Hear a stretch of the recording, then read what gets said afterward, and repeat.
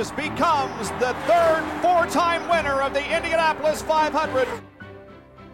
That race meant so much, and for several reasons. You know, first of all, I'd already been, considering thinking about retirement a little bit at that point, and so I knew I was getting close to the end of my career, and so that may be, one of the last opportunities you get.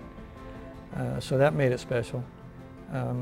Being the fourth one, and like I said earlier on, you live and learn, and you realize how difficult it is. Each one of them become more gratifying. And then to have a good shootout with Michael. I always geared for a shootout, but they never really, of the four, that was the only one the shootout materialized. And that's what racing's about for me. That's the fun part, having the shootout at the end and come out on top.